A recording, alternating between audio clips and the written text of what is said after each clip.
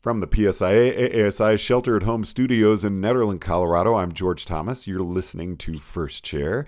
And what a fun guest we have today. Kim Sievers is joining us. Kim, thank you so much for taking the time to chat with us on First Chair. Thanks for chatting with me. So, Kim, you're being honored with the Educational Excellence Award this year. What does that mean to you to achieve something like that? I mean, I know that is about as vague a question as you can get. It's, to be honest with you, it's a little bit overwhelming.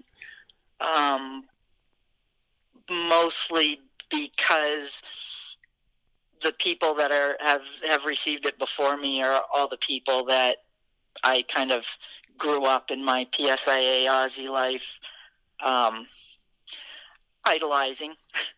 They were the people that were putting out the education materials that I used as I went through my membership process and through the certification process. And they're they're the icons in American ski and snowboard teaching. So to be mentioned in the same name with all of them is truly an honor.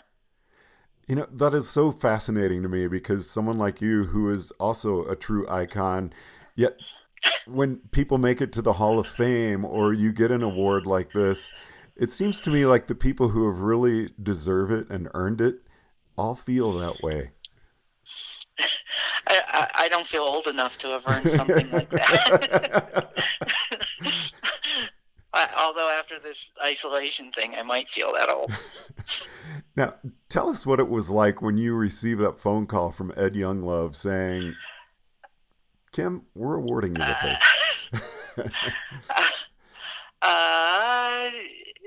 I was actually at the Olympic Training Center in Lake Placid running a bobsled camp for athletes with disabilities, and I was going somewhere and I was running through the dorm and he called, and fortunately there was a chair right where I was standing because I don't know, the feeling was pretty overwhelming, and I just sat down and started to cry, and Ed can confirm that. It was crazy. So I know the word passion comes up a lot when we're talking about doing things that we love. I mean, obviously, this is something that is a true passion for you. How did you find it? How did you come upon this?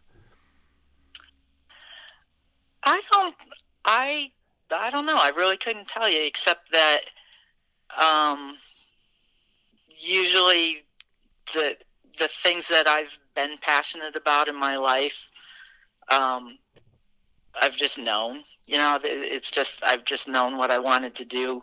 Um, I wanted to be in the phys ed field. I wanted to teach phys ed from the time I was, early in high school, and I applied to one college because it was the best phys ed college in Pennsylvania, and I went there and um, found out I really truly did want to be a phys ed teacher.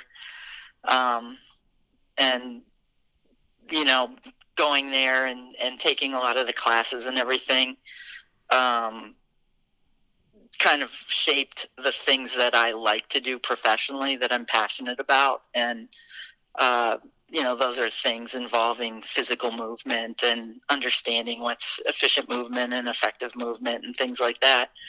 And I always loved to ski. I've skied since I was, I don't know, 3 or 4.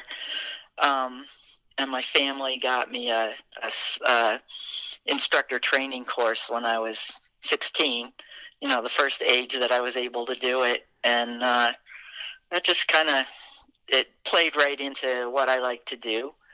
Um, and the other thing, I guess, that I didn't necessarily like to do, but that I found I was fairly good at was writing. Um, so just, seeing something going on in the ski world and putting some kind of a program together or something like that just hit all the go buttons for me. What do you feel are some of the keys that can make us good teachers, good educators?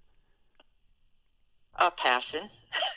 um, passion for sure, and being able to, I kind of discovered in my alter life as a guide for a visually impaired ski racer that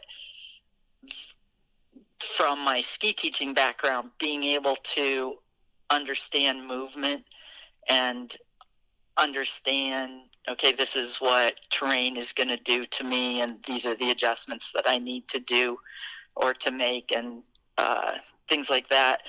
That's how you're going to be a good ski teacher. You can go out and be as passionate and as fun and, exciting as you can be, but if that other side of things, being able to change a person's performance positively, if that's not there, the passion's only going to take you so far. So I think both of those things are really important.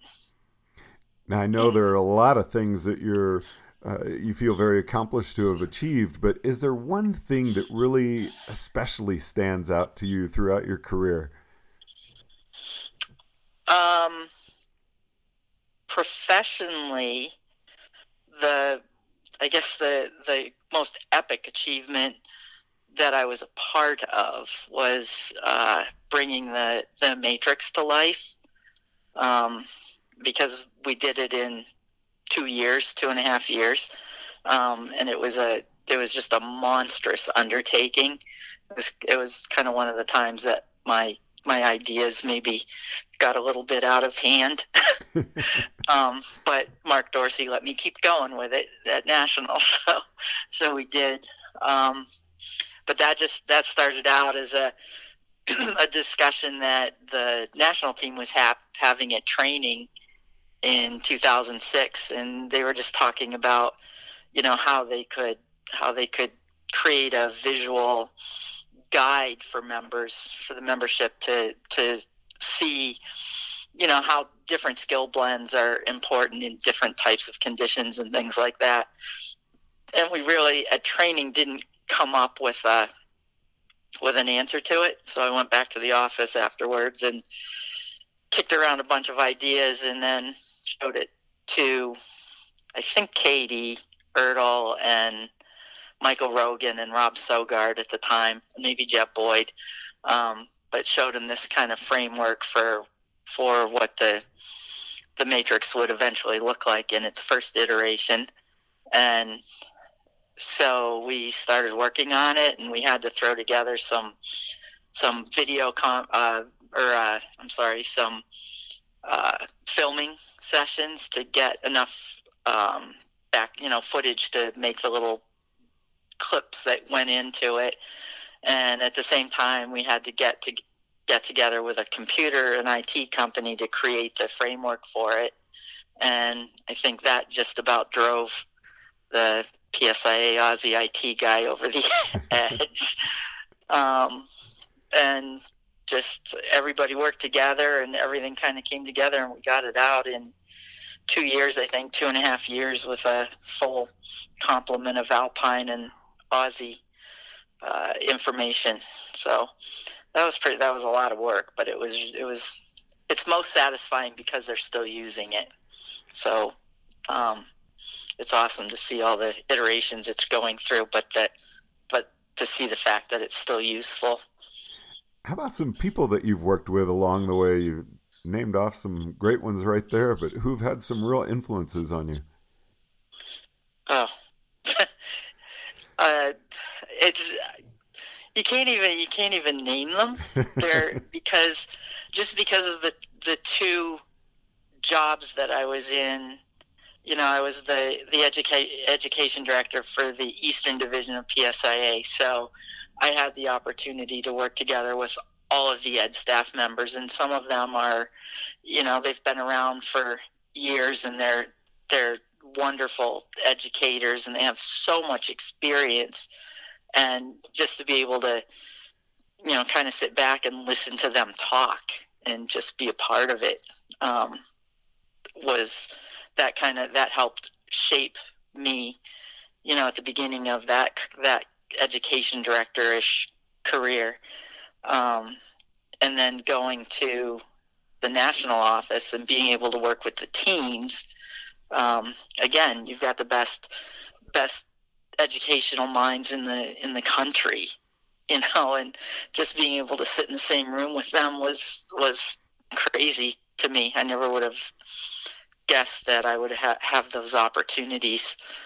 And I don't know, one thing that was really cool, Heidi Etlinger on the national team started a women's academy, and the very first one was at Squaw.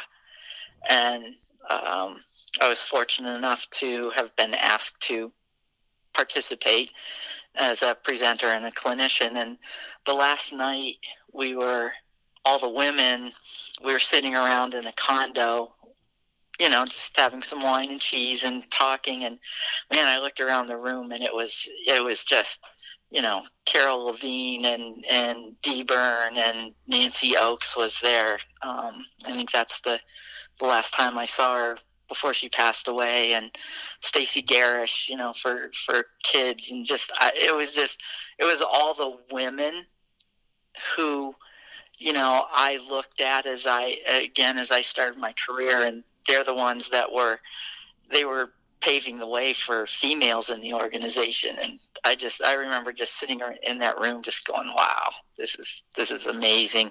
The amount of PSIA history and educational excellence that was sitting in that room was humbling.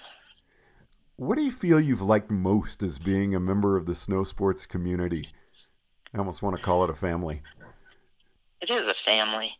What have I liked most? I just the, you keep going back to that word passion, but it doesn't matter whether you're training or working or teaching at a small ski school. I was a director at Tussey Mountain in Pennsylvania in the 80s and 90s, and it's 350 vertical foot hill, but the ski school and then later the ski and snowboard school that we had there, they were so into teaching and sharing skiing and snowboarding with people. And I went back and did a couple clinics there just last winter, and it's still the same, different people, actually some of the same faces, but different people, and just loving what they're sharing with the world, and being able to be an ed staff member in the Eastern Division and interact with the membership. And every time you go out and do a clinic program, PSIAE program in my case, you meet 10 more people or 8 more people that are either starting their career or they've been in it for quite a long time, and they're just super psyched by what they do. So I love earlier you said you started when you were 16 years old. What advice would you have in conclusion to a 16-year-old or a new junior who's coming in and kind of is eyeing this as possibly a profession? I think to take advantage of everything that's offered by the school that you're working for.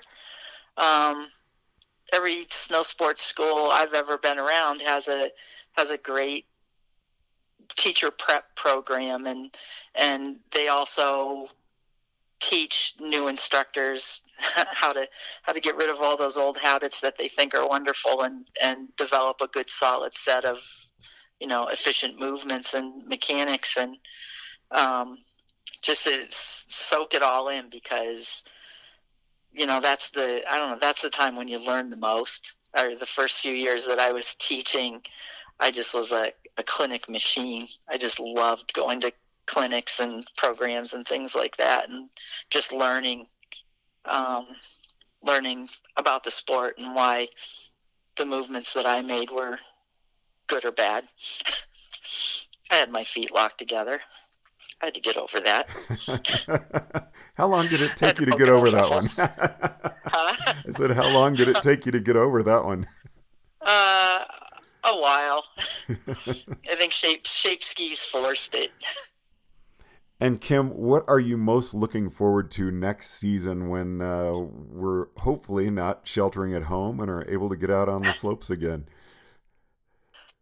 I just love to ski, so just getting back out there and you know, by that time everybody will just be thankful they're out of their houses and out of their home and back on the slopes. So um, that'll be a good punctuation point to put the COVID virus back in a bottle, hopefully. Well, Educational Excellence Award winner Kim Sievert, thanks so much for taking the time to chat with us on First Share today. Well, thanks, George. From the PSIA AASI Shelter at Home Studios in Nederland, Colorado, I'm George Thomas.